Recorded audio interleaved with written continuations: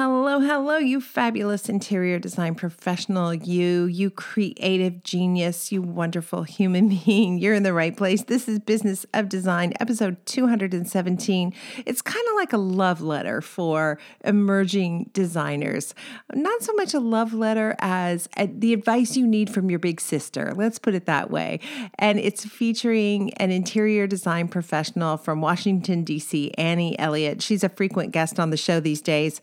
And she just has so much wisdom to share. You know those superstar interior designers who just generously give to everyone around them? That's who this is. That's what Annie is like. Annie and I recorded this podcast a couple months back before the vaccine rollout had started to gain some momentum. I think it's safe to say that her conclusion that we're all super busy is only proving to be truer as more clients and more designers and more trades are vaccinated and we can safely meet face-to-face again. I have no less than 7 meetings booked during the month of May, which will allow me to catch up face-to-face with clients. I'm really looking forward to it. I'm wondering how one dresses for such things. Can I wear my sweats and my Adidas? Am I going to have to put a curling iron to my hair? So many questions. One thing is clear, though. The notion I had in my head when this all began way back in March of 2020 that the interior design community was one more time going to be steamrolled by an economic turndown was so wrong. And I don't think I've ever been happier to be wrong, flat out wrong. I find myself this year being just so grateful that my business is thriving and that so many in the industry are thriving as well. It's not perfect. Nothing is perfect. We are experiencing incredible delays in terms of product delivery, and our trades are run off their feet. And this is really a time where you can tell your A team from your B team, or your A team from your C- team. But overall, I think a lot of us are feeling optimistic, and it looks like this may last for some time, maybe quite a long time, which is wonderful. Annie has so many pearls of wisdom to unpack during this episode, dedicated, I think, to the emerging designer. What do you need to know when you're first starting out? How can you achieve success faster than the rest of us did? One thing we landed on, and I think this is really important to remember, it's something I didn't have the opportunity to take advantage of. And if I had to go back in time again, of course, this concept would have made a dramatic difference in my life. So here it is. If you are new, you are going to learn on the job. You are going to make mistakes.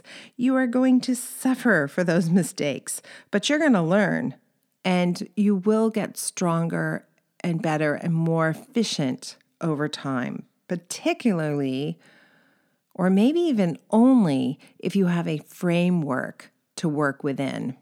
Annie talks about the frustration of constantly reinventing the wheel, and you just don't have to do that anymore. When I graduated in 1991, I couldn't find a designer alive who was willing to share anything meaningful with me in terms of how they ran their business. It was such a closed shop. Nobody would talk about their fees. Nobody would talk about how they charged. And certainly you didn't go around telling everybody how you were suffering if your clients weren't happy on a project. It was only after years of sharing vulnerably that finally people started to open up about the truth. This business is hard, and it's so much more difficult if you try to go it alone. Wherever you are on the journey to becoming the greatest designer of all time, it is okay to price your services in such a way that you can take a salary, even if it's a small one, right from the beginning.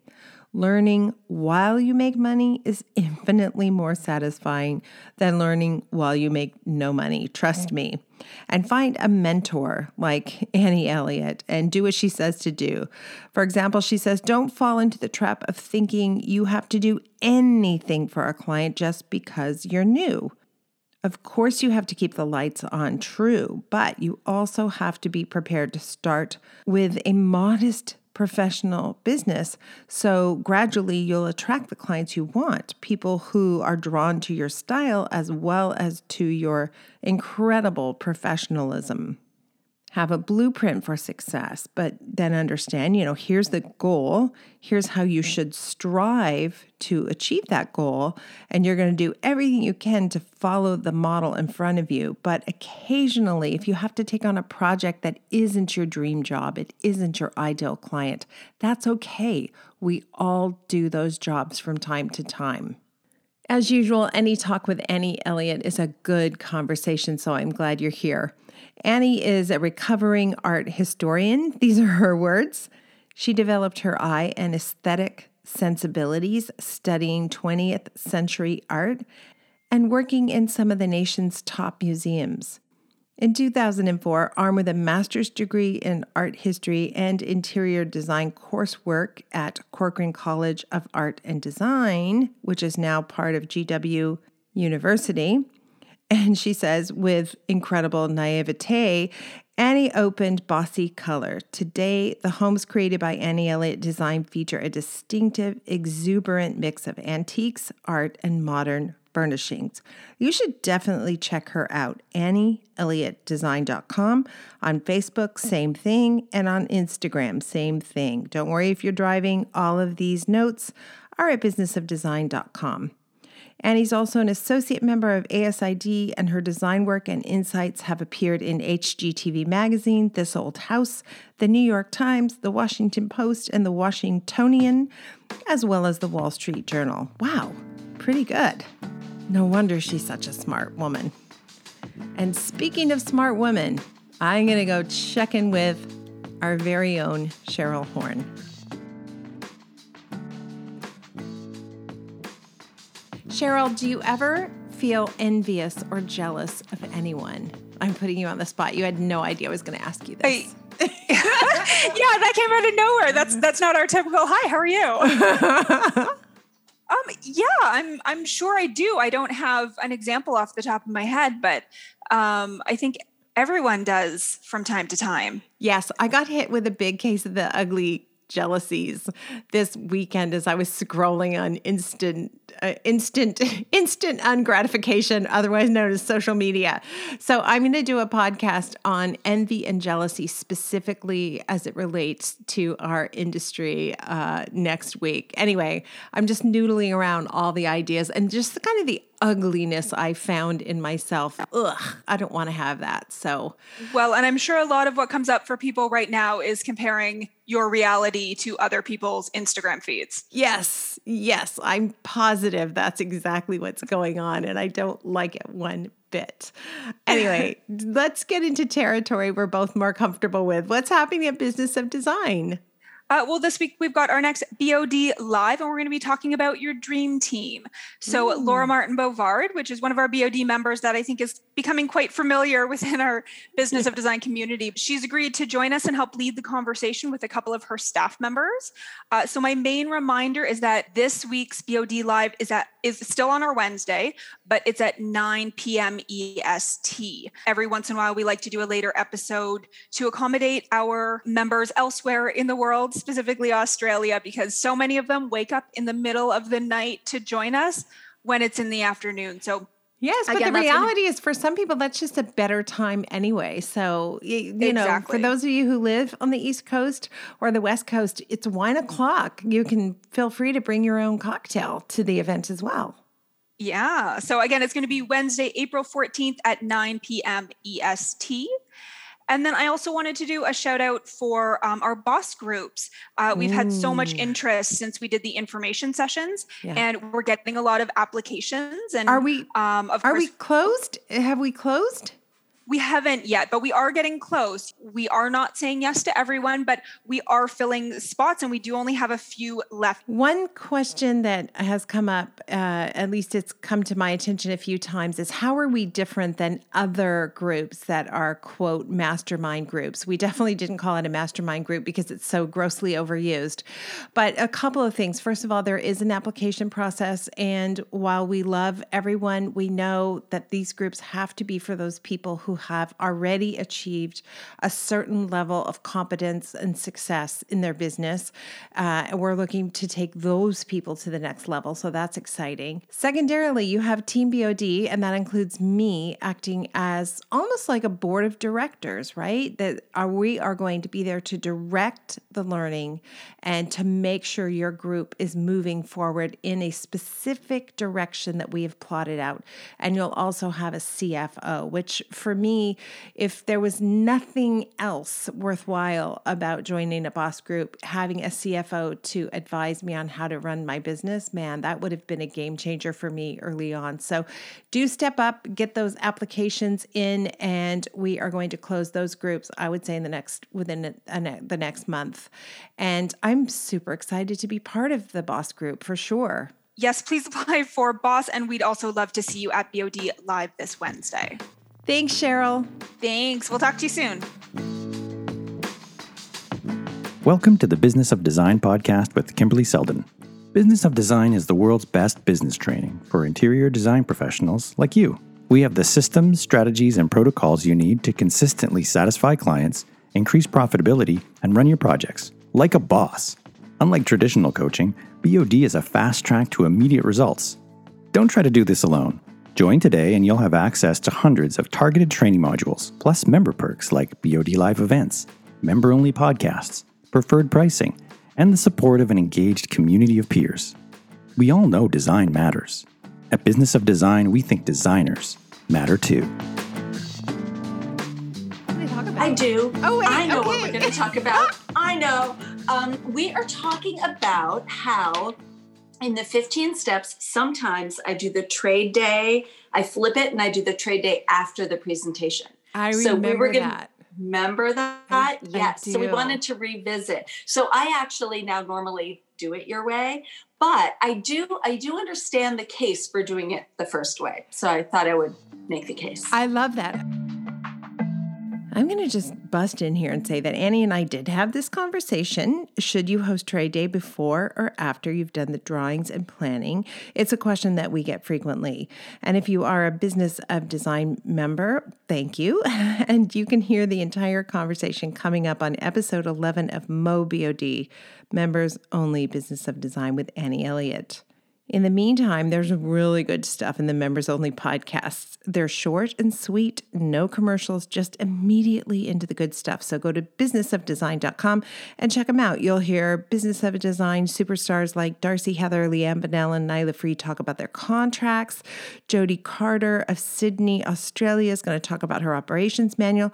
So many members specifically share their inside profit and loss numbers with the community here, which I think is really important for us to be talking more openly about. Juicy stuff in there. Don't miss out. And now let's rejoin the conversation with Annie, and we finally will land on a topic for this interview. There was something else you said in your application that was about like the shoulds, Neophyte shaming or Yes. Yes. Yeah. Can we start with that? Absolutely. Yeah, I'd love to talk about that. Annie, how are you? I am fine, Kimberly. How are you doing? I'm well. It's been forever. Although recently your previous episode was a repeat. So I got to hear your voice again and we're all like, hey, what's going on with her? Let's reach out. Well, thank you. That was very, very kind of you to play it again. And so what is happening these days? Well, I mean, I'm sure like many of my colleagues, we're really busy right now, which is sort of, almost embarrassing to say since the country is in a state of disarray. But, we're all pretty busy and have adapted our work methods to deal with, contactless interior design. And we actually just finished our first completely virtual project. I had not seen it until we photographed it in December. Isn't that crazy? And nothing was retail. It was still all custom, but it was such a crazy experience. But the woman, it was one room, but it was everything in the room. And the woman could not have been more obliging, more grateful. We just got the pictures back this morning, actually. And what a fun project. That is so exciting. We were so close to finishing our first project that was completely during the period of COVID. And sure enough, another lockdown. And then the clients, the management company said, even though you started your project before the cutoff date, we're saying no to any trades entering the building. So we seem to get so close to a finish line and then, it's just snatched away. And yes, like you said, it's hard to complain when you still are employed and so many people aren't. So right. I know it's a strange times for sure. Yes, it is. And one of the things we decided we were going to talk about today is how to create a more welcoming environment for those new designers. How much wiggle room can you give them before your kindness hurts them more than helps them? Right. I think my biggest thought about emerging designers or people at the beginning of their careers is that they need to have a framework. I think having something like Business of Design is such a gift. And I encourage, when people call me up for advice or, can you tell me how you got into the business? I always say you've got to join a group like this so that you can learn from the start how things should go, the 15 steps and how things should play out, what an ideal project looks like.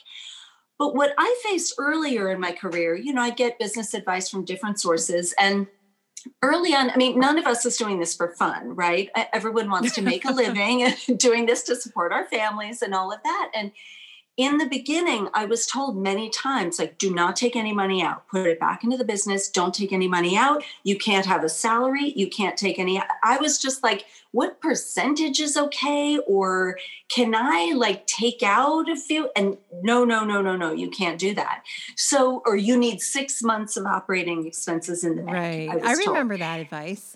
Yeah. And how does anyone get to that in the beginning? You know what I mean? So I think one of the pieces of advice we give now is, pay yourself first. Definitely make sure salaries are considered overhead. It is not an optional thing. You can't decide whether you're going to get paid. You have to assume you will and build beyond that.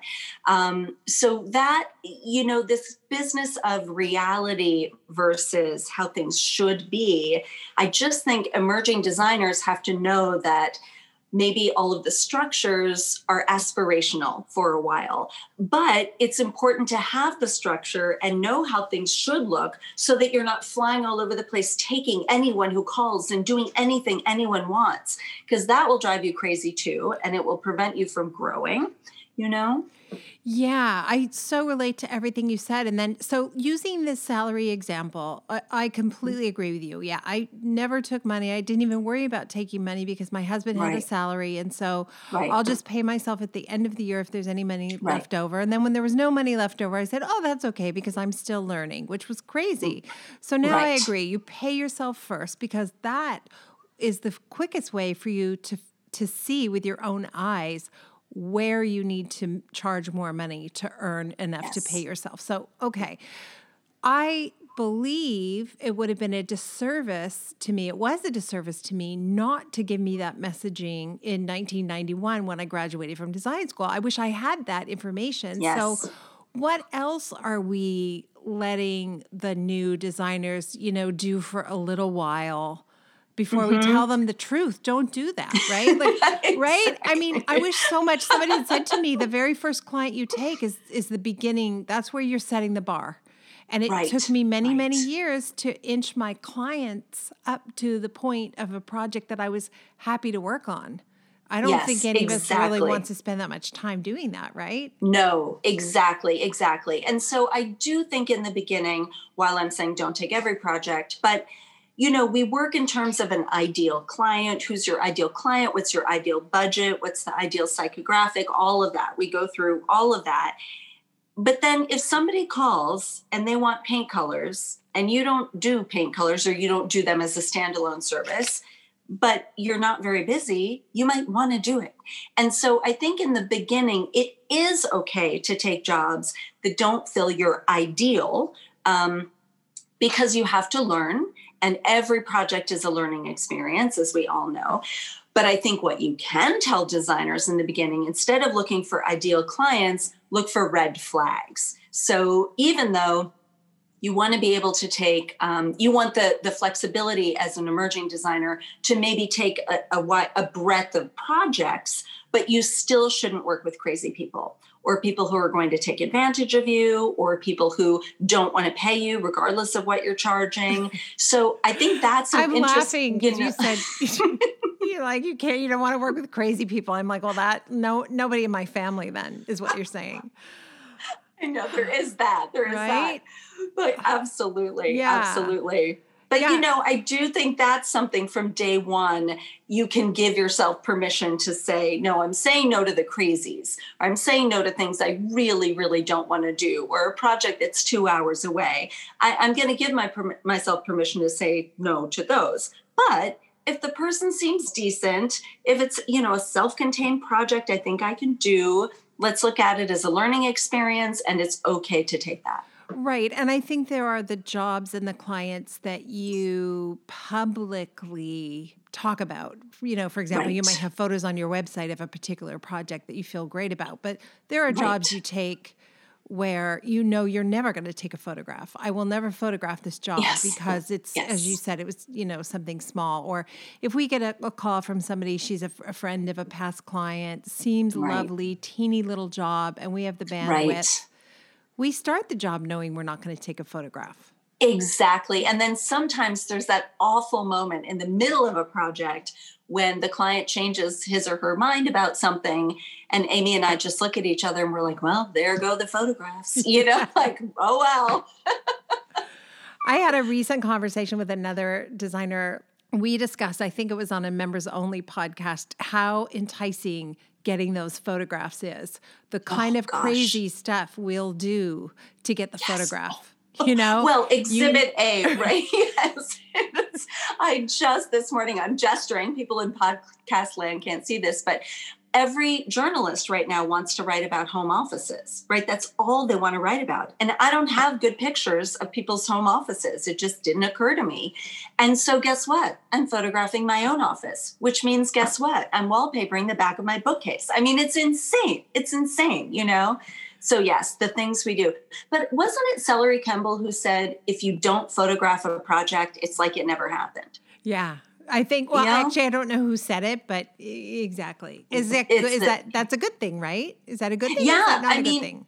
Well, it's not a great thing because photographing is so expensive, but I think it's a good thing to keep in mind if you're wondering whether or not to photograph a project. You just got to spend money on the pictures. I see what you're saying. Okay. I just want to say that one of the best things I ever did was hire a tag team of stylists and publicists before I do the photography.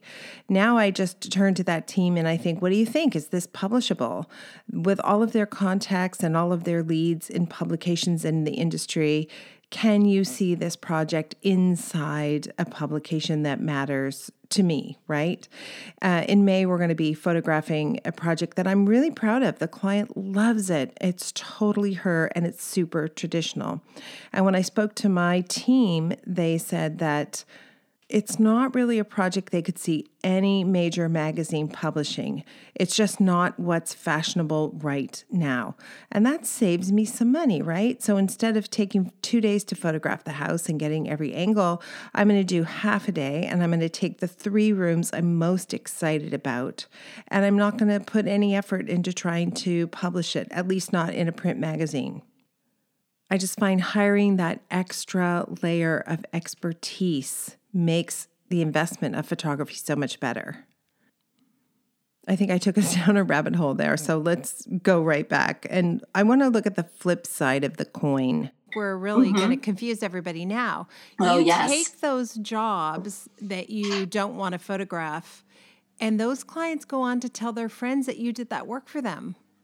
Yep. So you're, in a way, there is some risk to doing a job that's not right for you, right? The risk is that you're not going to get a repeat job. You're not going to get a referral job. Or a bigger risk is you do get a referral job. Oh, I know you came over to my friend Diana's house and she spent $1,300 on a new living room and I only have $1,200. So I want to hire you too, right? Yes, that is a really, really good point, Kimberly. That's an excellent point. And that's why I think another tip I would give new designers, and I actually give myself this tip all the time, you have to be very willing to be honest with your clients or with a prospect who calls, oh, I'm so sorry, we don't actually offer that service. Or, oh, I'm so sorry, we actually have a 2-room minimum, everything in the room, top to bottom. So sorry. Can I give you another name? That kind of thing. And then as pertains to what some things I'd like to talk about in the business part of this call, but is the willingness to speak with clients or prospects about money up front. It's just so important to be honest with people up front so they can get used to these numbers. But I know, especially when you're starting out, those conversations and talking about money is really hard. I would have scared off any decent client who called me my first 10 years in business with how I talked about money. I was so naive and immature about the money stuff and so afraid of it, just so sure that I was out of my depth, that I wasn't a money person. And I almost took pride in it. Like, I'm not a corporation. I'm not, I'm an artist, and you're going to die broke if you, right? Like, probably. Yikes. Exactly. But you bring up a really good point. Like, why not, as a new person, first job out of the gate, set a minimum? I don't work on 1 room. We do 2-room minimum, or we don't take jobs that are less than $50,000. I mean, I can tell you as a new person, those words could never have come out of my mouth. I would have been terrified. No. But me too. Yeah. Had I had that class in school and had I been taught how to have that conversation, I know I would have made my business a success. Let me say this in English. I know I would have made my business a success much sooner. It took me a long time to make all the stupid mistakes I made. And we really don't want the new people to make those mistakes. And I think that's why we say should. Exactly. No, that's absolutely true. And I said for years, I've invented the wheel a million times. I mean, I have invented the wheel a million times, mostly with processes, which is why something like Business of Design is so helpful, because it just takes that out. I mean, we all work in isolation, really. So if you're starting out and you're a 1-person shop, and we know they don't teach you this in design school, what does a contract look like? What does a purchase order look like? You know what I mean? So I think being able to give designers a framework and the tools is so important. And then also the encouragement to say, no, you got to talk about money. But then also be a little supportive if they've taken on a nightmare client and, they thought it was going to be a little job that they needed for the money, but it turned into something else. We've all been there. Yeah. I mean, I would like to say there's going to come a day when you never find yourself in that position again, but that just isn't true. You just get better at spotting it and more quick to get out of it, I guess. Right. But if I could rewind the clock, some of the things you're talking about are the things I wish I had come out of the gate with. Pay myself a salary first, establishing a firm fee structure, a firm pricing model, setting perhaps a minimum. Understanding who my ideal client is. I mean, there are these 20 fundamental things that you should know before you take the first client. And I think I learned one of them maybe in design school. I don't know. Right. What did you learn to design? I mean, I learned how to draw. I learned how to draft. Which is important. Right. I actually didn't go to design school. So all of my design school stories are from people I work with. Right. And every single one of them over the years has said, oh my gosh, we learned none of this. Nothing. We learned You know none what of we this. spent a good deal of time on? An enormous amount of time on the color wheel. If I could give everybody listening one piece of advice, throw it out. Don't worry about it. You're never going to need it. I have not once had to figure out how to use the complements of purple and yellow. Oh my God. Gosh. And then that is so funny. It's tragic. And then an enormous amount of time, a full class, multiple weeks on textiles. How fabrics are made. You know what I need to know about that? I need to know how to ask the person I'm buying the fabric from What's in it? Is this for upholstery? Can I put this on an outdoor? Right. Can an Irish setter jump on Yes. this fabric? Like that's what I need to know. And can I spill a glass of red wine? Yeah. Yeah. That You is should what you open need a to design know. school. You should just open a design school, Annie Elliott, just right now in your Annie spare Elliott's time. practical guide, right? Yes. In my spare time. Exactly. Oh my gosh. That's funny about the color wheel though. What a waste of time. Okay, so I wish I had known about salary. I wish I had known that I had the power to set some limits and parameters. Mm-hmm. And I wish someone had told me that when you set those parameters, rather than scaring clients away, it gives them something to strive for. So that client who's phoning you who has one room and you say, I'm really sorry, we only take 2 rooms, almost invariably will think to herself, well, okay, well, we were also going to maybe do the bedroom next year. So Right. why don't you come and look at both of those? Right? Right. You just right away doubled the size of the job just because you had that boundary. Exactly. No, it's really important to listen when people first call. That conversation is so important. I mean, it really is, because the more you talk with the person and kind of tease it out and ask them more and more questions, it just can be so telling as to whether it's a project you want to take on or not. Now, I will say that occasionally you have somebody call and say, oh, I need a rug in the living room and I need this in the dining room. And you're like, oh, so sorry, we don't really work that way. And then they say, oh, but we're going to do a major renovation next year. So, and that's like the teaser. And I never fall for that one. That is a carrot on a stick. And yes. The problem with that is the most often sticks just keep growing and growing. So the carrot just stays just farther ahead, and farther just away. right up ahead. Yeah. Oh, for me, that's a huge red flag. Somebody who says, oh, if this goes well, then no thanks. Yeah. No, exactly. Yeah. And, one thing, this would be a whole other podcast, but I do wonder, this is such a woman-dominated field. Would men have these conversations any more easily? Do you think it's easier? I mean, is this a woman thing, do you think? Because I tend to think maybe that it's just harder for women in general, I mean, sweeping generalizations, but to be assertive like this and to state your worth and say, no, that's not the kind of project we do. It's interesting. Yes, it's a generalization, but in our experience, where we probably have about 20% of our population are men at Business of Design, 80% are females. The guys back that up. A lot of the men feel a lot more comfortable from the first day asking for money. They're comfortable. They're comfortable saying, I need to be profitable. Like, I even felt uncomfortable acting like I needed money. It felt to me like that was something shameful or embarrassing. Exactly. Yes, dirty or something. And again, this is a for-profit business. This is not charity. This is not me just being nice. It's a business.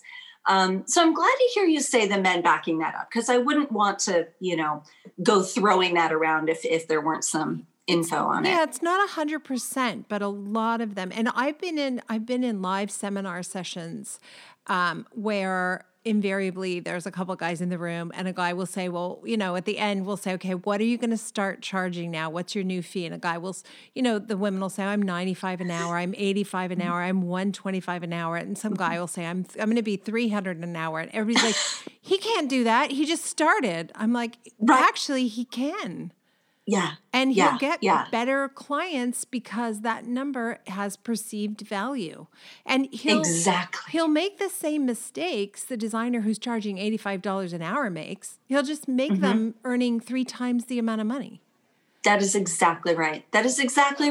No, that is something that I've really taken from you, Kimberly, in that whenever I'm talking even to a colleague, I'm very direct in asking people about their businesses, because how else are we going to learn? So I always say, like, I charge X. What are you charging? And they'll say, oh, I charge, very low amount. And I'll say, okay, I'm Kimberly Seldon. Give yourself, you just got a raise. You just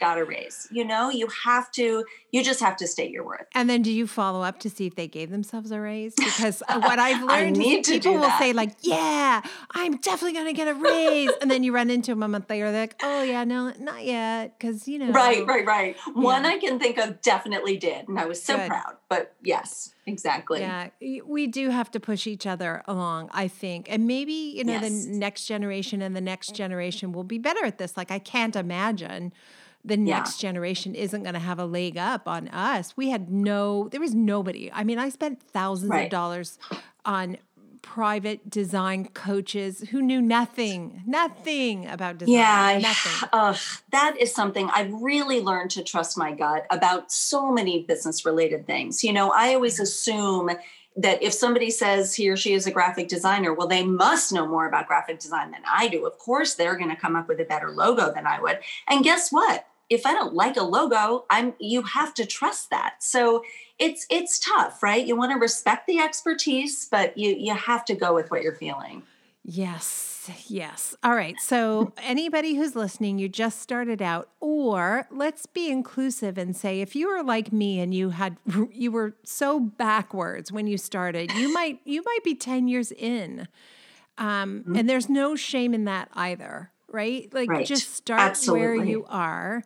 And from this day forward, it's take a salary, get comfortable with the money conversations, practice in the mirror, role play with a friend, say it until you say it and say it and say it until you don't have to stutter and hem and haw, right? Create Post-it notes on the desk. There you go. I still have those. Yep. Yeah, exactly. Some minimums, perhaps, like I don't roll out of bed for less than X, whatever it's going to be, right? We don't do less than 2 rooms, or we don't do less than 1 floor of the home, or whatever it is. Set those minimums, try it, and see what happens. You might be really surprised how effective they are. Yeah. And sometimes you'll get a little pushback. I mean, recently I hung up the phone and felt really bad because a friend of a client called and it just wasn't luckily her timeline was such that there was no way we could have done it. But, she kept me talking for so long. I finally said, look, I'm really sorry, but this just isn't the kind of work we do. It's sort of this in this room, this in this room. It's kind of, I made the mistake of saying, it's kind of not a big it's too small of a project. And that was not a wise thing to say because she kind of snapped and said, well, it's not that small. And I thought, oh no, but I just saved you so much money. You don't want to pay us to do this for you, you know? That's tricky. You don't want to hurt anyone's feelings. On the other hand, you're on the phone for free, which is why you know what I would complain about that, Annie. That somebody else should be answering your phone because that would be so much faster. We are looking into a new phone system right now because when we were all in the office, I literally was not allowed to answer the phone because I will say yes to anyone. I feel bad. I want to help, but no. So we're looking into something right now that's going to help that so that I never have to answer the phone again. I had a call with Isoon a couple of weeks ago and I'm like, what happened to that lady? She goes, no, not for us. I'm like, don't I even want to know what happened? Nope.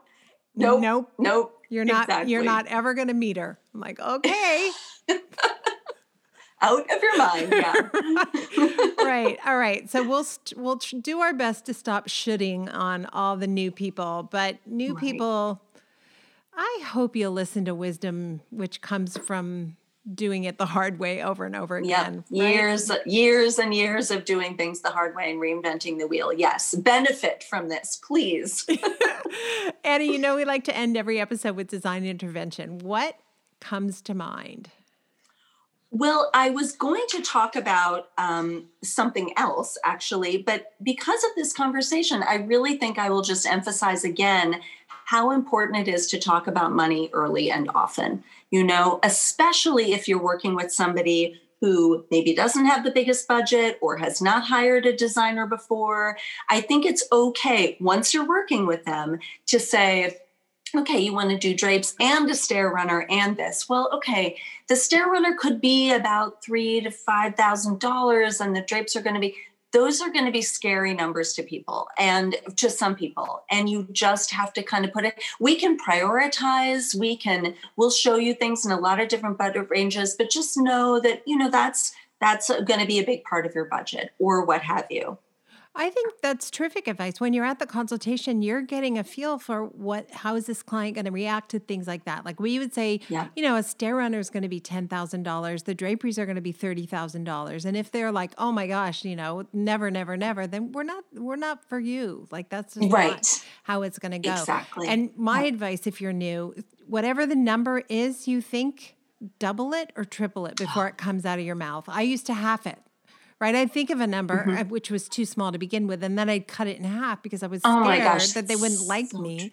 Right. Yeah. Or that they wouldn't hire you. And guess what? It would have been so much better if they hadn't hired you, 9 times out of 10. Yeah. So exactly. That's great. Yeah, that's a great point. Double or triple. Good advice from Annie Elliott. So nice to see you. Great to see you, Kimberly. Thanks so much for having me on. Anytime. Thank you for being part of the Business of Design community and supporting BOD's mission to improve the industry one design business at a time. It's time for you to take the next step and join Business of Design. Like thousands of design professionals in 50 countries around the world, you'll find the systems, strategies, and protocols you need to dramatically improve your business and transform your life. What are you waiting for? Start today.